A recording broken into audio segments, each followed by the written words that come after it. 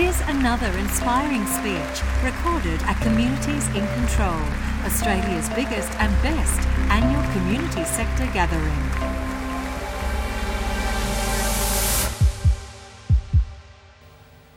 Our next guest was one of our favourites at our conference 2 years ago.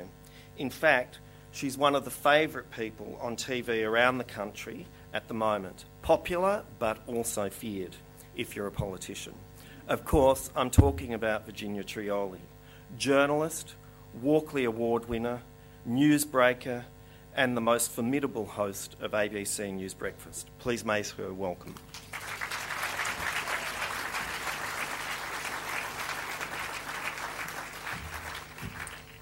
Dennis, thank you so much. Good afternoon, everyone. Nice to see you again. I thought it was last year that I was here. I'm losing time. It was 2 years ago. That's how warm the welcome was last time, so it seems like it was only yesterday. I'm going to ask our panellists to come up to the stage now while I'm speaking and I introduce you, if that's okay. I hope you all remembered where I said you had to sit. Don't make me tell you again. Disrupting politics. Haha, well, some might say that's what Clive Palmer's for. That's not quite what we mean. We mean something a little more constructive, something a little more thoughtful, something a little less thought bubblish or brain fartish, however you're feeling, if I was to speak crudely, as I know that Dennis doesn't like us to do. And something a little more community-based and something that's more about change. And I know that's always what this meeting, this conference every year is about, and what you, as representatives of your organisations, what you're about as well. Well, the people who are joining you today on this panel, they're about that too. We're going to talk about some new forms of citizen engagement, I guess the reality of that, how that actually sees when you move from the idealistic embryonic stage into something a little more real, and just what the appetite might be in the community for such kind of disruptive politics. And can I say disruptive politicians, or are we talking here about the anti-politician model altogether? Well, let's see. So why don't you meet your panellists? They're going to speak to you for about 5 minutes each, just outlining where they butt up against this concept of disrupting politics. Then we're going to have a discussion with you. As ever, we really like this to be a really engaged session. I'll take questions at any time. It's not sort of a formal, Q&A discussion up here and involving you from the beginning. Dennis, are there roving mics? Is that how it works? Okay. Can I see where the mics are? Is there someone out there holding them? They will. Okay. There's one. You've got a red paddle. That's very nice. I can see that. Excellent. All right. So starting from the end, Dennis Ginnivan is a founding member and current Vice President of Voices for Indi. Now, there's a disruption to politics for you. That was a grassroots democracy organisation, of course, formed in mid-2012. Did very well. It unseated Sophie Mirabella and put in her place a very strong representative for the seat of Indi. Dennis is a social worker and mediator, a Churchill Fellow, an adjunct professor at Charles Sturt University. He was raised in farming communities and has since always lived and worked in rural and regional Australia. Carolyn Hendricks. No, see, you didn't sit where I asked you to sit. No, I did ask you to sit there, didn't I? It's my fault. Damn it. Joanne Yates. Joanne was the C20 Sherpa charged with coordinating civil society's input into the G20's economic policy reform agenda. She has a history of public policy development and advocacy on social justice and equity, holding senior management roles in the public sector and for industry associations. She's been a senior political advisor to a number of politicians, recently working for the now deputy leader of the opposition, Tanya Plibersek. Rowan Wen is with us as well, a broadcast journalist. Rowan has worked as a news reporter for various networks and an investigative reporter for both Today Tonight and A Current Affair. After finishing at Today Tonight, Rowan became Senator Nick Xenophon's Chief of Staff before joining online advocacy and campaign organisation Get Up as their communications director. He holds an honours degree in political science from Melbourne University and a postgraduate diploma in journalism. And Carolyn Hendricks, her work examines the democratic practices of contemporary governance with a particular focus on public deliberation. She teaches courses, graduate courses in the Masters of Public Policy at ANU, so we're very pleased she's come down to join us today. She's also a member of the research committee of the New Democracy Foundation. Please welcome your panellists this afternoon.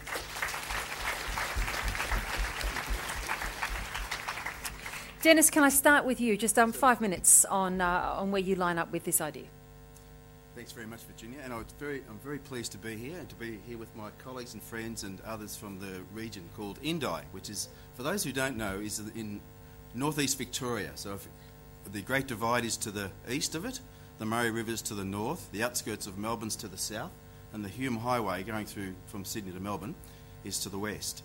So it's the name of a federal electorate, and for a long time I used to have a bit of a joke about this because it seemed like a word that would get pulled out of the shed every time there was a federal election. Yes.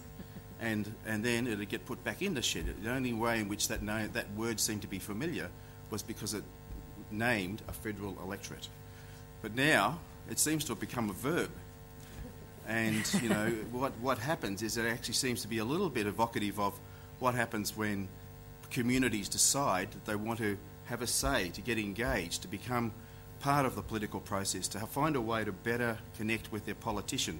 And in a way, rather than get told by a politician what's going to be happening, to tell them what's going to be happening, to sort of set that sense of responsibility that a community can take up to express themselves in a political way.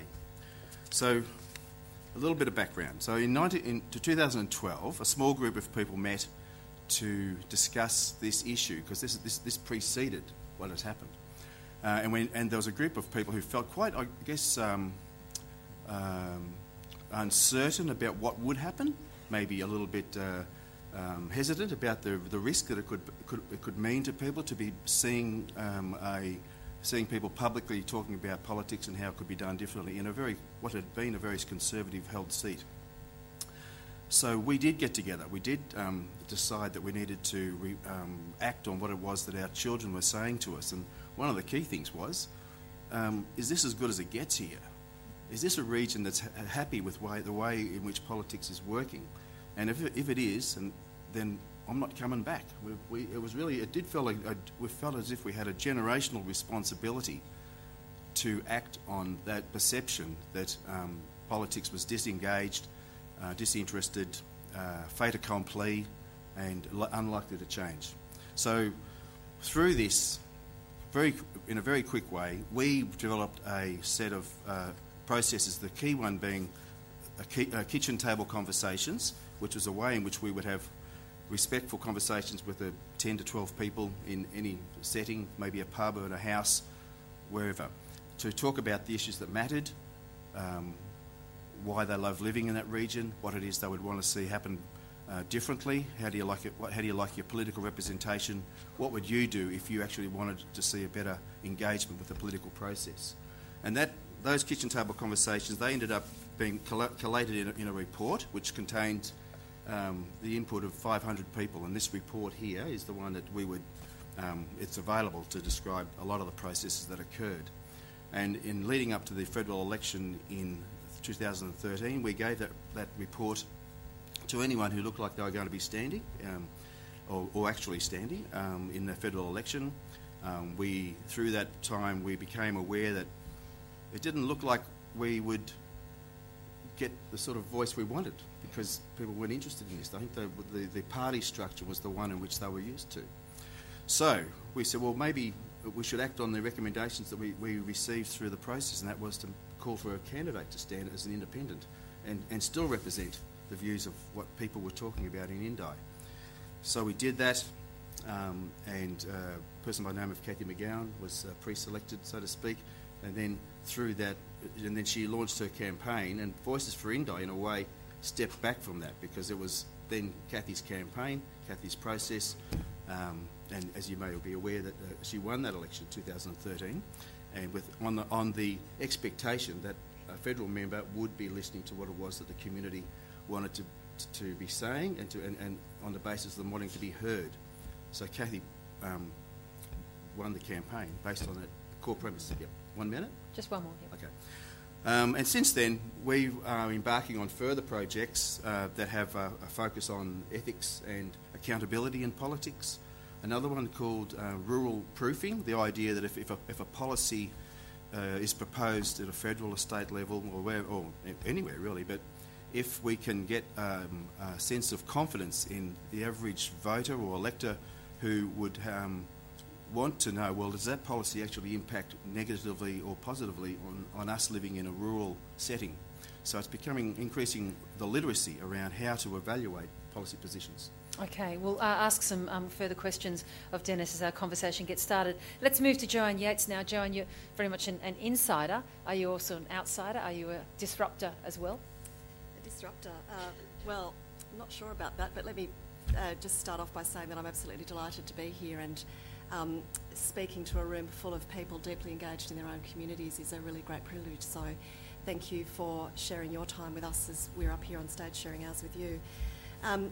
I started in politics way back, in fact, in the deep dark ages before the internet was even part of our system of operating. So I've seen, sort of the other side of Dennis's experience, where you can kind of corral and get people together in a much more easier fashion than having two separate offices from electorate office based far away from Canberra to one in Canberra, where you had to kind of pick up bags of paper with you to make your office functional, let alone even just being able to email. So a great deal of change over the time since I first started with the Australian Democrats back in 1996, when the Howard government was first elected. That for us was a kind of disruptive politics in a way. We were the balance of power in the Senate, and although that seems to be a sort of fairly common thing these days, at that time it was fairly unusual. And the Democrats at the time decided that it would go from being its own representation to trying to influence public policy outcomes, and sought to amend a great deal of legislation, and probably the most obvious and famous one was the GST negotiations that we did back in over 1998 to 2000.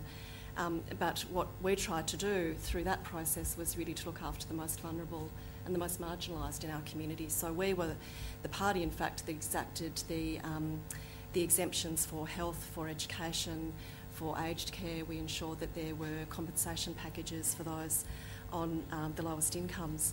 It does feel like a very, very long time ago, however, that was part of our political dialogue. The disruption now seems, as Virginia sort of described in her opening, is more about the anti-politician model. It's absolutely not people like Cathy, that must be said, or the independents that have held seats in the lower house prior to her coming in, and the two in Rob Oakeshott and Tony Windsor are two exemplary independents, I think, and thank goodness we have a democratic system which allows people's participation at that individual level, representing individual communities at that very grassroots way at a national, federal level, and I think that's something that is to be celebrated. I don't want to take up too much time because I'm really interested in actually hearing from what you as an audience have to say, but my other great passion, if we're talking about disruptive politics, is about challenging the representation, who are the people in our current parliamentary system. And it must be said that there are too few women in our parliamentary representation, it must be said. Only 29% of all parliamentarians are women. Only 20% of all ministerial positions are women, and there's even a gendered approach to that, so they tend to be social affairs ministers or health ministers or education ministers or the shadows thereof, although that's changed in recent times, thankfully, with foreign affairs, but there has never been, for example, a female defence minister or a female treasurer, except the first in New South Wales just recently elected. Only 8% of women hold parliamentary secretary positions, and these are really important supportive positions to ministers. They carry a great deal of work in supporting the ministers and their broader portfolios, but they also come with them extra allowances and extra entitlements for having their say in party rooms and so on, debates that inform public policy positions. Out of our last round of elections, 27% of women candidates stood for the Senate, slightly more at 27.5% for the lower house, and yet we comprise 50% of the population. We've fallen in rank from our representation in Parliament to being 20th of all nations in 2001 to just 48 today. So if we're going to talk about disruption, I think women in leadership positions is a really important place to start, but I'll leave that for the board. Okay, great, thanks, Jackie. Rowan Wen, how do you line up with this particular topic today? Good question. I've probably come at this from a more commercial point of view previously. Obviously, I studied politics and journalism at university, and then I had to make a clear decision as to which way I would go. I have worked at the ABC for a couple of years, but I made a complete decision, a clear decision to move into commercial current affairs and television. The reason I did that is because at the time I did that, 3 million Australians watched either TT or ACA, and they couldn't all be stupid, and they couldn't all be deserving of being patronised by us. So I took the view that if you're progressive enough and you have a progressive view, maybe there is a chance to get in there and try and drag the argument into the middle. In my experience, the Australian people are fundamentally good people and fair people. If presented with the right information, they almost always come out on the right side, but they're fed a lot of crap. As you know, if you watch the promos and certainly occasionally watch the shows, some of these things can be fairly challenging. And so my view was to get in there for a time and try and just, put a little pepperoni on the pizza and try and reintroduce a little bit more debate to these things so that people weren't getting the same stuff from the same people telling them the same things. And yeah, it led to a lot of battles. Internally there was a lot of, I don't know what it's like at the ABC these days, but certainly at 7 and 9, if you try and drag things into the middle, you're accused of being a lefty, which I can kind of live with. But we're always being accused of being lefties. I know, it's a shocker, isn't it? What do you do? But so what else is new? Well, that's right. A lefty thinker, they're kind of the same thing. Somebody asking a question here and there. But anyway, that was the battle. And look, it was a battle worth fighting, and it wasn't an easy battle. I must admit that I had more than my fair share of fights with management, but I think it's been worth it because I think that, as I said, when you stack these things up in front of people, they almost always come out on the right side if they've got the right information in front of them. And to me, that is the real challenge of current politics, is that as we move further and further into the soundbite, and I'll get to Xenophon in a second, but as we move further and further into... Sorry, don't put those two ideas together. That was my fault. You're going to see that we are really moving into a level of political discourse that doesn't necessarily engage the mind as much as it should. We're all incredibly busy. We've all got social media. We're all jumping around. People are unfocused. And this is the time when I think that if you can present the facts to the people, you'll end up getting them in the right place. The other big adventure, of course, was joining Nick. Nick and I had been friends for many, many years. He actually came to my wedding, or my wife and my wedding, years and years ago, and he decided to run federally, and there was a lot of pushback at the time. A lot of people thought this guy's a joke. He'd done a lot of stunts in South Australia. He was known as the stunt man. He'd get dressed up and do goofy stuff. And he was going to run federally. He was incredibly popular. I think he got 2% of the vote the first time around and just got all his preferences, which got him in. Subsequent to that, he got 1 in 4 votes, which clearly means he was doing something right. And what he was doing was not talking over the heads of the punters. He was actually talking to the people and addressing the issues that matter to them. That is the key to politics. The easiest way to knock down a tree is to find a tree that's already falling and stand behind it and push. Well, that's kind of what Nick did, in the sense that he found out what people actually cared about, got behind it and helped them push it. And that to me was the way the Xenophon train was always going to go when it hit Canberra. There were a lot of people waiting for Nick when he got there with brickbats to mock him. We did wind back the stunts for obvious reasons, because I think a lot of South Australians were concerned that he would be embarrassing. But what he was a disruptive brand. And what Nick managed to do, and still manages to do, is to be the voice of reason. We had a real challenge in the sense that we had the balance of power very quickly. We had the balance of power for a bunch of years. So we had 3 years. We knew we had 3 years. We had Steve Fielding, who was fun to work with and wonderfully entertaining. We had the Greens, and we had Nick Xenophon. And we had to make sure that within 3 years he was seen as the voice of reason, the guy who would tell the truth. And so you'd get the major parties coming out and you could predict what they were going to say before the doorstop. And the major media would walk out and go, Labor's saying this, the Libs are saying this, Nick, who's telling the truth. And that was the great position to be in. And that is what happens when you engage with the community, because the punters aren't stupid, and I shouldn't call them punters, but the voters are not silly. And if you can anticipate what they're thinking by actually talking to them and actually engaging with them, that is the trick to modern politics communication, as I see it, Virginia. Yes, thank you very much. Sorry. Well, thank you. Well done, Rowan, yes. Carolyn, is there an academic point of view in all of this, that there must be some interesting history, I guess, if you look back at the idea of politics and disruption in this country too? Yeah, I mean, I wasn't going to talk about the academic stuff, but I can. What I tell my students when I start talking about this is that I actually trained as an engineer, and they all walk out of the room thinking I'm going to talk about some technocratic thing. But I guess engineers are trained in process thinking, and now as a political scientist, I guess what I'm really interested in, how can we improve our democratic process? That's been my fascination and interest for the last 15 years or so. And I've been really interested in, I guess, not just the theory of democracy, but how can we in contemporary society, with all the complexities that Hugh sort of painted for us this morning, how can we bring everyday citizens more closely into our political system in a way that is meaningful to them and also changes people's capacity to live. And I guess I've been particularly interested in structured processes that try and do that. So when we hear of citizen engagement, most of us sort of think, citizen sort of town hall meetings or opinion polls or even focus groups, which most of us know can be pretty empty democratic processes. But I've been looking at a whole range of innovative forms of citizen engagement that try and include randomly selected citizens. So very much like a legal jury. So some of you may have heard of citizens' juries or citizens' assemblies. Now, you wouldn't know this, but Australia is actually one of the leaders in the world in actually experimenting with these kinds of democratic processes. And what's interesting, I think, is that the NGO sector has been particularly at the cutting edge of experimenting with these processes.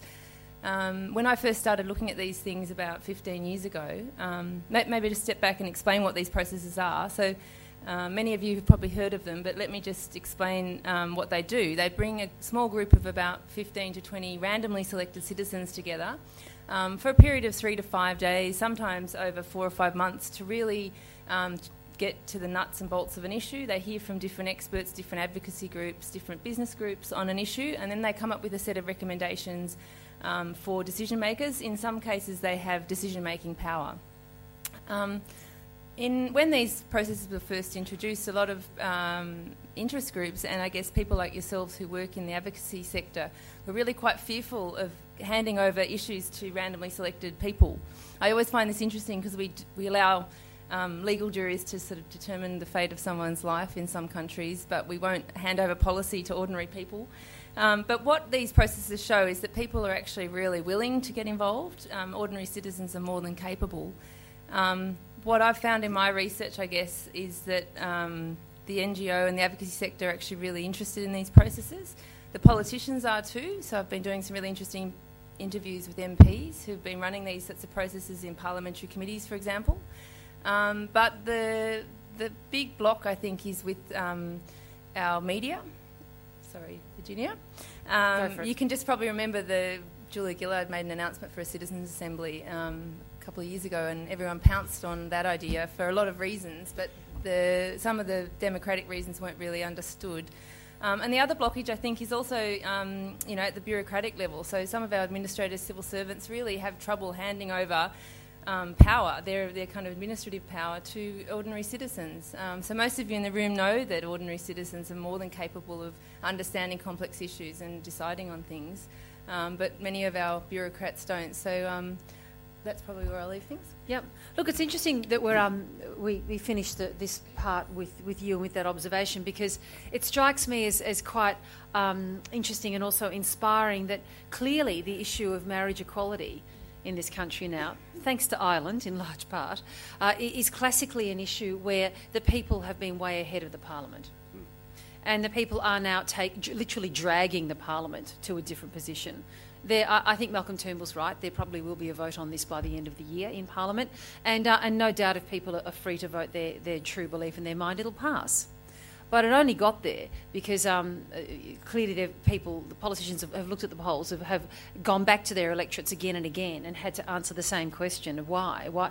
Can you tell me yet again why you're standing in the way of this? And that's an interesting example of the people having a view, and I guess it also intersects with what you're saying today as well, Rowan. You know, they get there, and it's a matter of whether politicians kind of catch up with them. I wanted to ask Dennis, just to sort of kick off our conversation, can the Indi model work anywhere?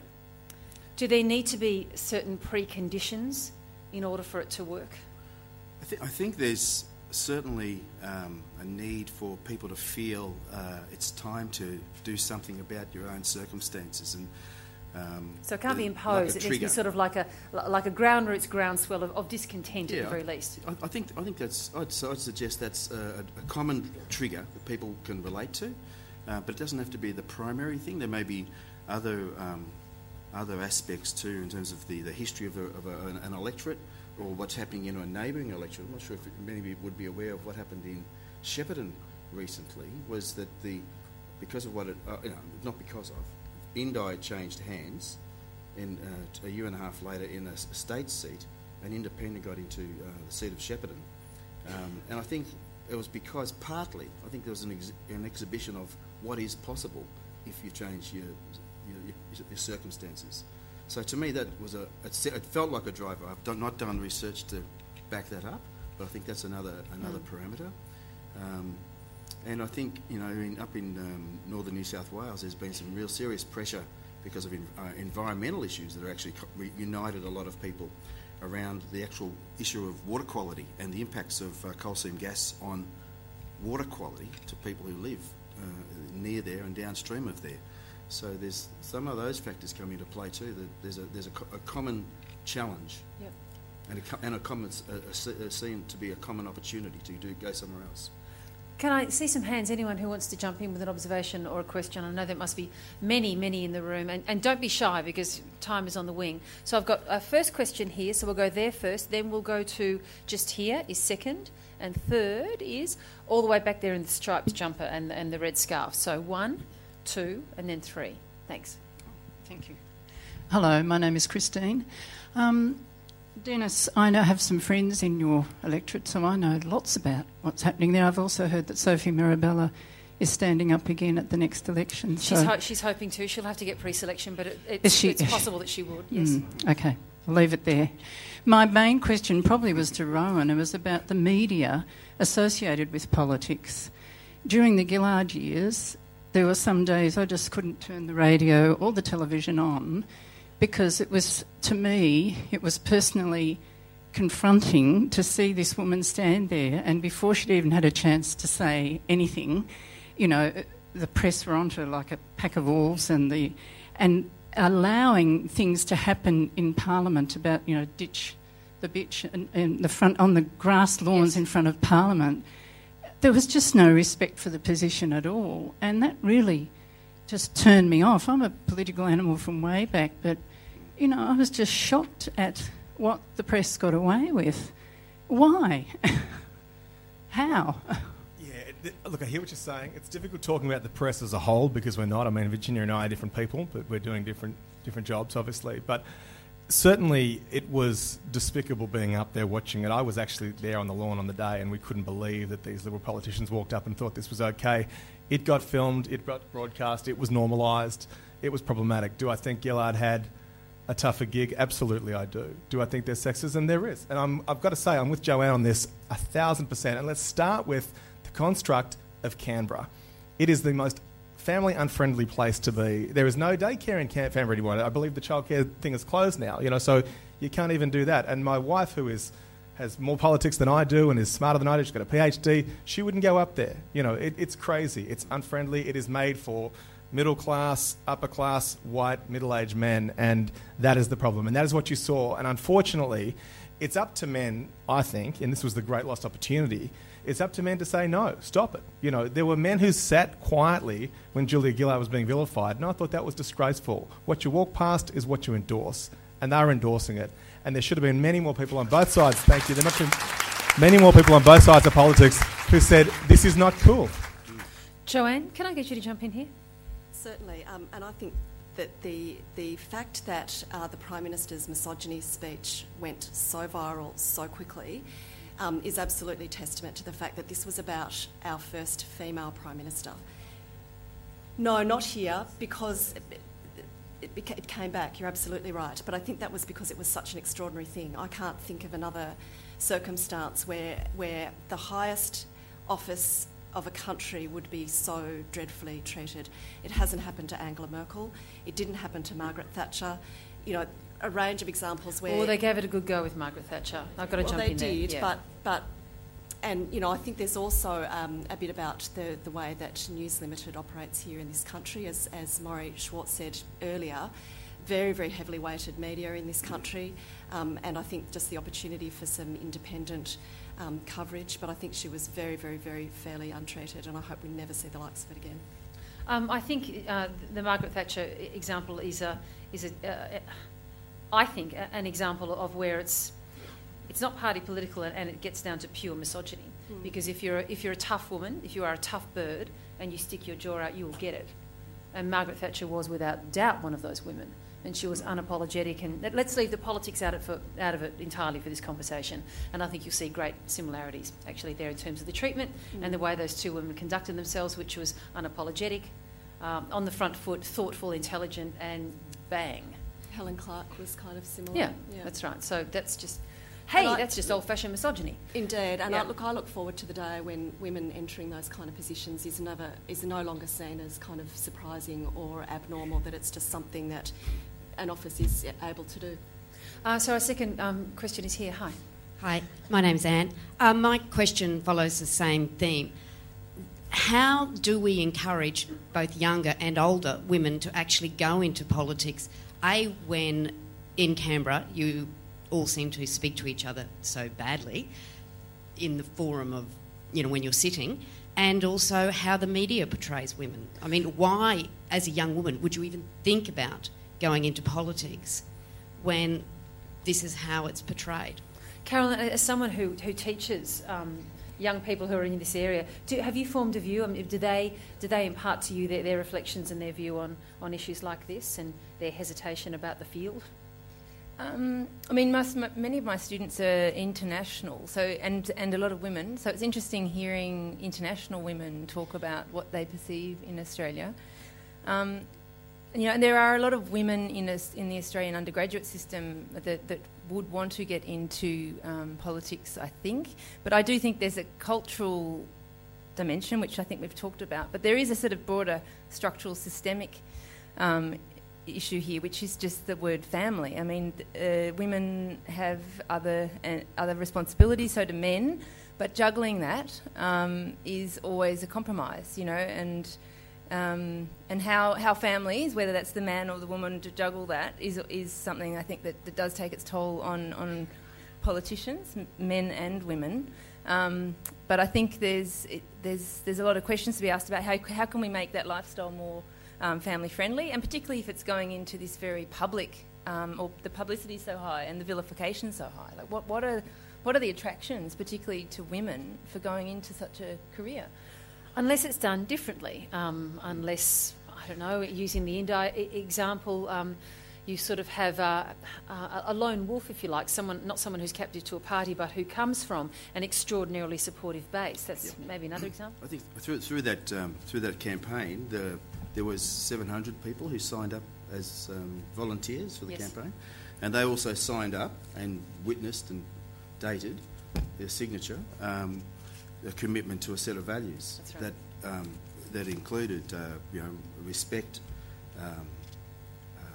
courtesy, commitment to the goal, commitment to the purpose of the campaign, and they were very deliberate about not wanting to go out there and personally vilify Sophie Mirabella, for example. So it was all there. That was all off the record, and all off the screen. That was just not part of the campaign. If an individual decided to have a cathartic moment and let it all go, well, the bottom line was they would have to own and take personal responsibility for what they have said.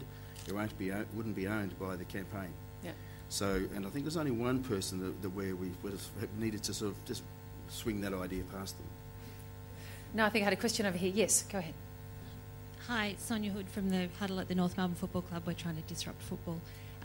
My question is... Sorry, hold that a little higher for me, just so we can hear you better. My question is around the political response to disruption. So the two candidates who are running for Liberal Party pre-selection for Indi live in my electorate of Melbourne Ports, not in the electorate of Indi. The government's response to... the government changed the Electoral Commission rules last year to make it harder for young people to register to vote, and the response to having independents elected to the Parliament is to change the laws around the way that we count votes in the Senate to make that harder to do. So it seems to me that each time a disruption happens, the response from the mainstream is to close down the system so it can't happen again. I'm interested in your response to that and to know how we continue the change. Who would like to start off there? Joanne? Oh, goodness. I think you're absolutely right, and I think that it absolutely horrifies me, the current recommendations of the Senate Select Committee that looked into those whole range of ways of shutting down our democratic participation. I think it's a really, really dangerous path that we seek to go down.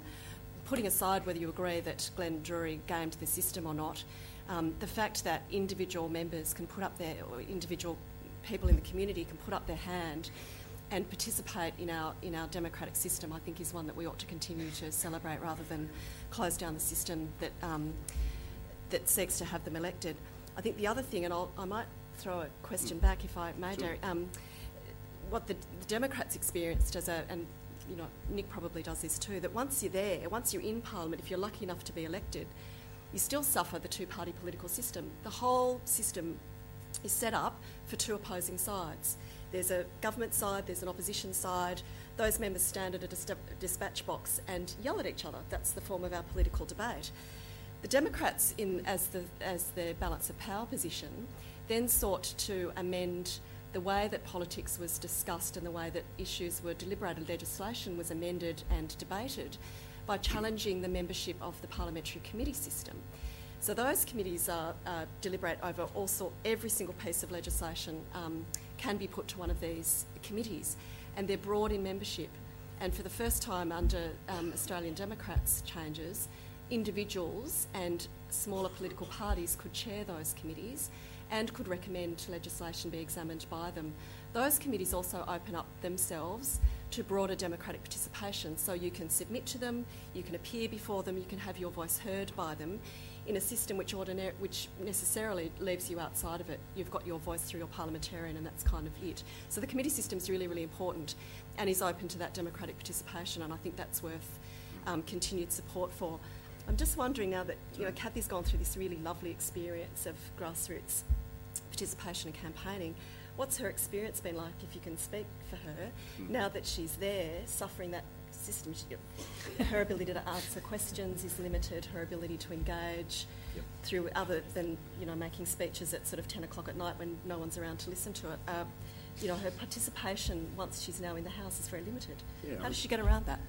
Well, my sense is that I've heard Kathy talk about this before, so I won't actually say what she says directly, but my sense is that there's a certain amount of theatre involved in question time. It's all sort of all for the you know, the entertainment or the way in which you could show how politics sort of is happening. But what I sense is there's so much more importance played on if she knows what the issues are, as she does, the issues that are being raised in our electorate, then she can do a lot of the work is done between the visible political process. It's meeting with MPs, say rural MPs or other rural MPs, whether they be Labor or Liberal, who have a similar issue with NBN. So they've got the same issue. They need to get together. They need to share information. So there's all these sort of niche opportunities that fall in between the big rocks for other processes to play out. And so she's getting stuff done? Yeah. I think that's my impression. I just wanted to follow up from the question about the pre-selection of people who come in from outside the electorate. I think that's becoming a really difficult thing to do and to win on. I think that's that unless they have some sort of, you know, magician. But I just think that's begun to become much more of a challenge for someone to actually get traction coming from somewhere else, because the literacy of the community is changing. The expectations of the community is changing, and I think the idea that someone can just pick up because if it's a party decision, someone is from outside the electorate, chances are have made that decision. Rowan, we hear from you in relation to that question though about the system shutting down to protect itself? Look, it definitely happens. I mean, people don't give up power voluntarily, unfortunately. I'm looking now at the reforms to the Senate, the suggested reforms to the Senate, and I'm slightly concerned by the fact that, you know, Nick got less than 2% of the vote, I think, in the first election, then 1 in 4 the second, and will there ever be another Nick, you know, or will he be shut out of the system? And is that a good thing or is that a bad thing? Now, I personally think Glenn Drury is great at maths and is not necessarily great for democracy, but the question is, how limited do you want it to be? Just touching on your point about your involvement in Parliament, my view to Nick from the get-go was nothing important ever happens in those rooms. So don't waste time giving speeches and being silly in the red room or the green room. You know, that is just showbiz for bored people. Seriously, take it outside and talk to the masses. That is how you actually change things. And that's what Nick did, if you notice. We didn't do a lot of stuff in the Senate unless it was a Scientology speech. And that's the trick. Don't worry about My argument is don't worry what happens in there. It's all been sorted. It's all predetermined. If you want to mess things up, if you want to disrupt outside. Be an outside guy. Carolyn? Yeah, I mean, I just want to pick up on this point. It's, I mean, democracy is a lot more than just voting every 3 or 4 years. I mean, this system of representative democracy that we have embedded here and in most liberal Western democracies is essentially broke. Most people who have been studying this realise this, you know, that most of our elected representatives are poorly connected to their communities. In some of our electorates in Australia, they are massive geographical areas. It's just physically impossible for our MPs to know and connect with their communities. And if I've been doing some interviews with MPs about how they connect with their own constituents, and you'd be surprised how unsophisticated, or maybe not, you wouldn't be surprised, that if you were to ask a CEO or any of you in the audience about how you connect with your constituents, you'd have probably a fairly sophisticated way of connecting with communities, your communities. But our MPs, sadly, it's not part of their contemporary model. They're much busier with working with the media. So the second thing I think is that our elected representative model is based on a geographical model of how communities work, right? So, but we know our communities span well beyond our electorates, right? I might want a woman to represent me on this particular issue. I might want my sporting group to do this. So our representatives are actually not always our elected representatives. And so certainly in democratic thinking, there's a lot of push to think about representation in a much broader way than just being elected into Parliament. Can I just jump in there too? It's also just absolute grassroots in the sense that Nick was the only politician who's ever knocked back the Qantas Club. And he'd sit in Gloria Jean's and he would have regular conversations with regular people to work out what the heck is going on in their lives. And that is so important, fundamentally important. And you hear all these politicians say, oh, well, you know, it's a bit of a fringe benefit.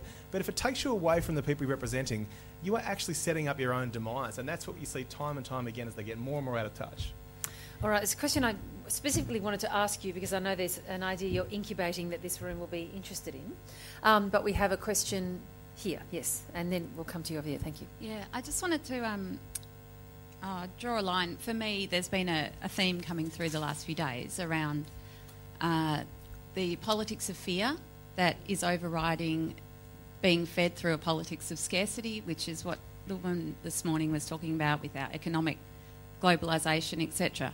But how that feeds then down to the kids in our communities that are totally disengaged, that don't have community or family to have given them or to have kept them safe or to give them something to fall back on when the times are hard. The kids that, you know, I'm from a board of Centre Against Violence, the kids of women of domestic violence, the kids of, you know, addicted to ice, the ones that have a sense of, I don't fucking care. I'm just really struggling with where to start. I mean, I know it's that having the conversation and the Voice for Indi, I love that stuff, but when the care factor is so low... Is this a question about engaging them? Yeah, engaging when care factors are so low and, yeah. All right. Does anyone have a strong view? Yes, Dennis. I'm just trying to remember the name of the theatre company in Wodonga, but it was one of my colleagues here. Highwater Theatre. It's based in Wodonga, and I'm happy to be corrected on the detail, but what I know that happened in our region is that was a theatre group set up for kids who are in big trouble, really challenged, not fitting inside the usual sort of institutions and processes in our society. And they were supported to develop a theatre production. They went online onto a website and with support from people around to develop a crowdsourcing opportunity. They ended up going to Canberra. Kathy met them there at the old Parliament House. So they presented their production. Clive Palmer came along. He took them for a spin in his Rolls Royce. They met Christopher Pyne, the Minister for Education, and I understand and this is where I'm a little bit short on the detail, but one of these young women, she put a serious question to Christopher Pyne about how education is rolling out for them. So in a very short space of time, there was a process of connectivity, and I don't know, but I sense that those kids will never be the same again in terms of how they feel about how much power or not they think they had. It's a very powerful example, I suppose, of if you connect with your community, if you find the way in which you can join some dots, take their voices, irrespective of how quiet they may be relative to others, but listen to those voices, then there's an example of what can happen. We'll go to our next questioner. Yes. Okay, thanks. Hi, I'm Mary Farrow. Kathy said to me once that working with local community groups was perfect practice ground for working in Canberra. So we all we're all getting ready. You know, when women go into non-traditional roles, especially into politics, I don't think we necessarily preparing for them what they're going to endure, and it is going to be certainly an endurance race. And I think, you know, whether they become engineers, and then I think Deakin University had some study where they had women studying to being engineers, and then they didn't go on because they just found it not very rewarding being in a non-traditional role. I'm one of the first women in the United States to climb telephone poles and drive a ladder truck in the 1970s because of an equal opportunities lawsuit to AT&T. And, you know, you've got to go out there and be tough. And then we got to hold the line for the other women to come behind. It's all about endurance. I know that from the region of the electorate of Indi, Kathy has an open invitation to anybody who wants to spend time, come and visit the office in Canberra, work, volunteer is probably not the right word, participate in your own responsibility in a democracy to engage with the political system. And so there's a rolling opportunity for her that she'll line up meetings with people. If you've got an issue, if you've got a team of people you want to take to Canberra on a particular lobbying process from that region, she'll help with that process.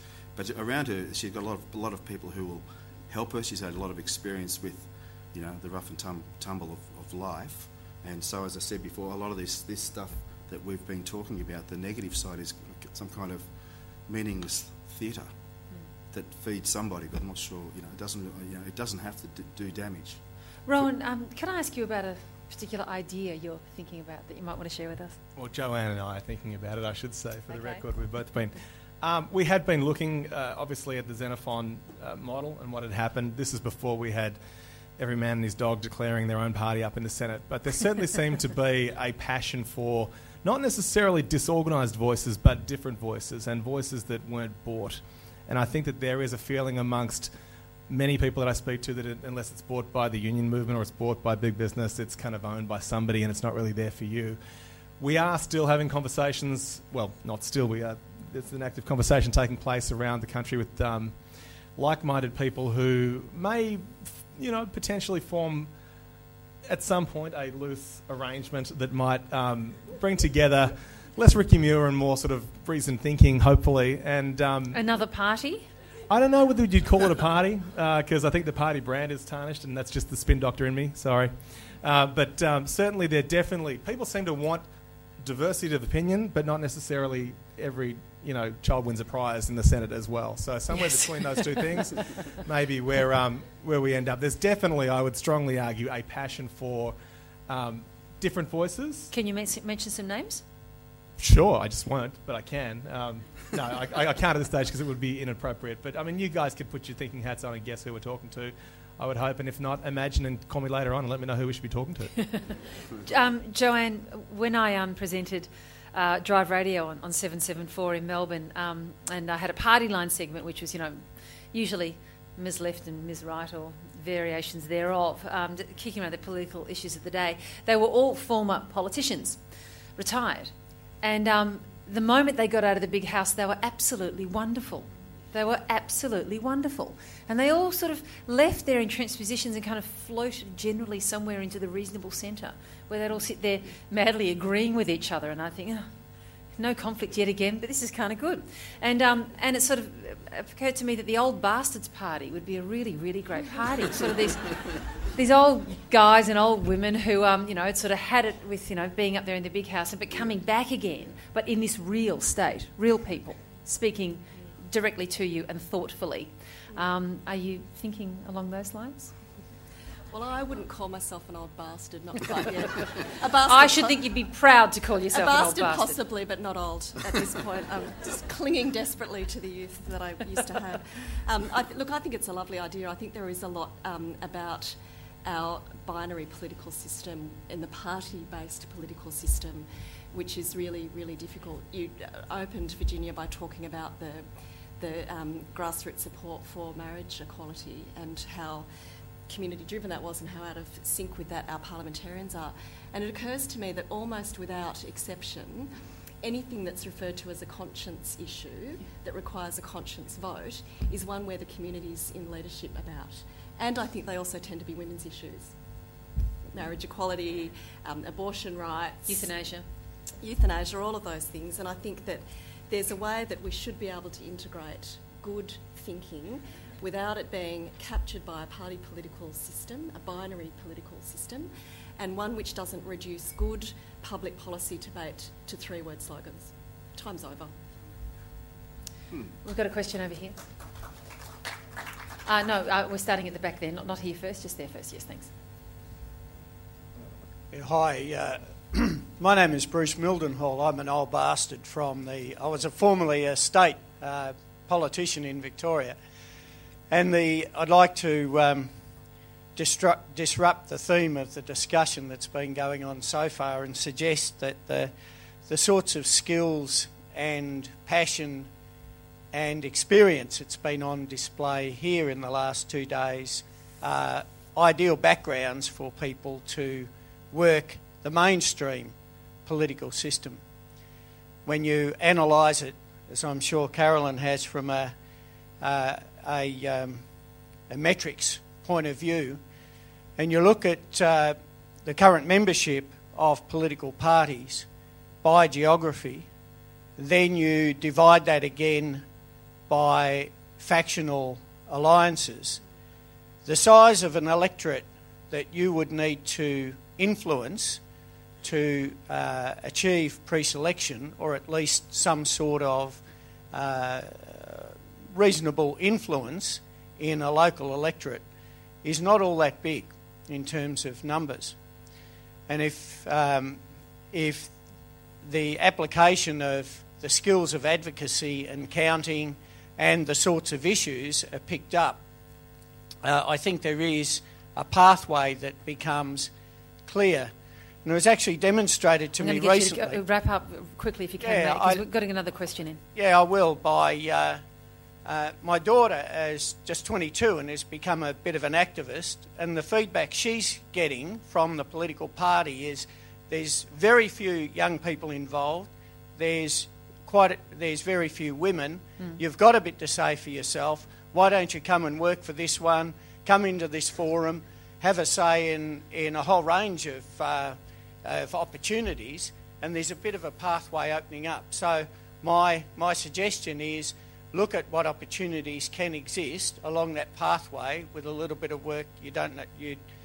You never know what might happen. Okay, thank you. And just to take that as a comment and a final quick observation or question, but very short because time is on the wing. I think it couldn't have been better put than what was put in I'm bringing it back to sector related, to the DSS interim report that was released that virtually said, and I've just lost it off my phone, that basically the Auditor-General to look at updating the Commonwealth Grants guidelines, particularly around timelines, evidencing poor engagement with the sector, which was expressed in a general sense of stakeholder disenfranchisement, which I actually think is why you guys are all sitting up there, because the word I'm hearing is almost disenfranchisement coming through. It's not working, and I actually think that was a really poor indicator that's come out that said that, to me, the policymakers really don't understand the sector that we're dealing with. And yesterday we had the comment about acceptance of the unemployment rate.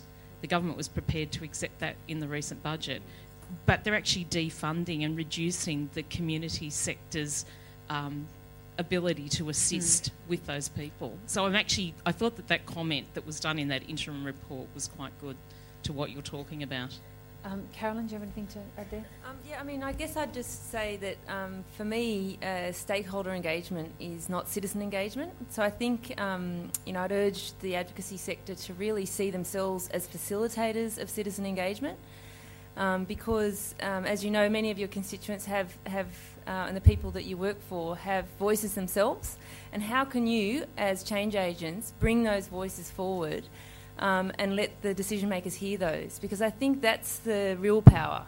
I think there's a lot of a lot of ignoring goes on in Canberra and in the state governments as well, local government, of stakeholder and advocacy groups, because they've heard it all before. They call you the kind of the incensed and articulate group, you know, and they want fresh voices. But I guess trying to bring those fresh voices from the people you're connected with is the power that you hold, I think. I think we'll leave it there, and that's a nice note to leave it on. Will you thank our panellists this afternoon, please? Dennis Ginnivan, Joanne Yates, Rowan Wen and Carolyn Hendrick. Thanks so much for your attention. We hope the rest of your conference goes really well. Thank you. We hope you've enjoyed this highlight from the Communities in Control Library. If you did, we'd love you to rate or review this podcast in the iTunes Store and for you to share it with your friends. For further information about Communities in Control, visit communitiesincontrol.com.au.